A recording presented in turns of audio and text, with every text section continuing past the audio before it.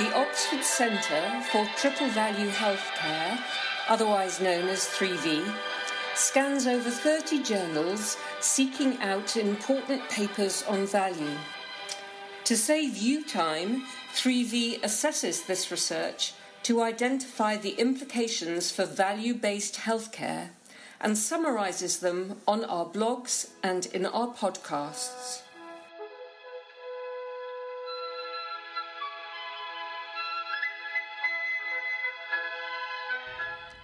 This week's Paper of the Week gives us two lessons. First, it is quite possible that digital will indeed provide higher value services. The second is only if we actually stop lower value services as well. The paper is one from The Lancet in part of their series of China studies, and it's by Tiang and Liao on the effectiveness of text messaging-based smoking cessation interventions, Happy Quit.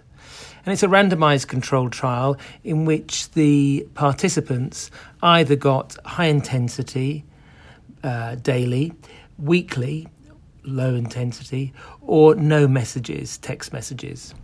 And what they found indeed was that there was a much better quit rate in those people having high frequency messages and medium or low frequency messages, with a slight improvement in the high frequency messaging group.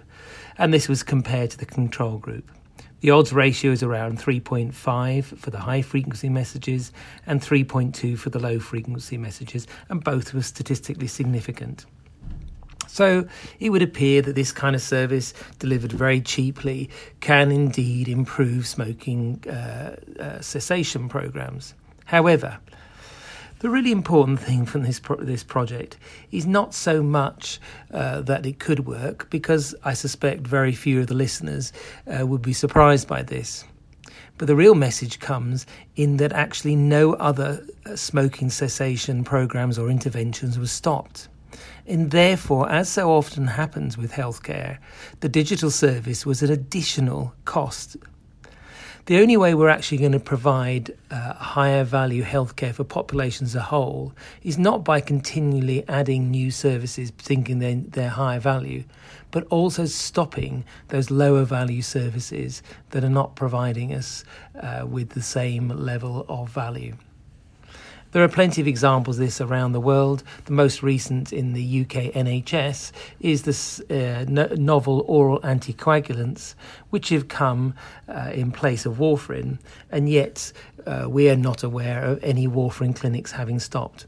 Therefore, any possible increase in value, and that needs to be proven, for NOACs certainly has been undermined by the failure to stop warfarin clinics.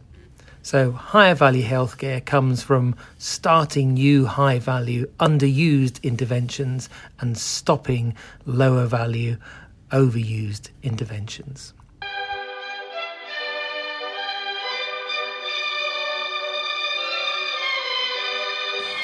If you want to stay informed about important developments in value-based healthcare, you can subscribe by joining our mailing list at www.3vh.org.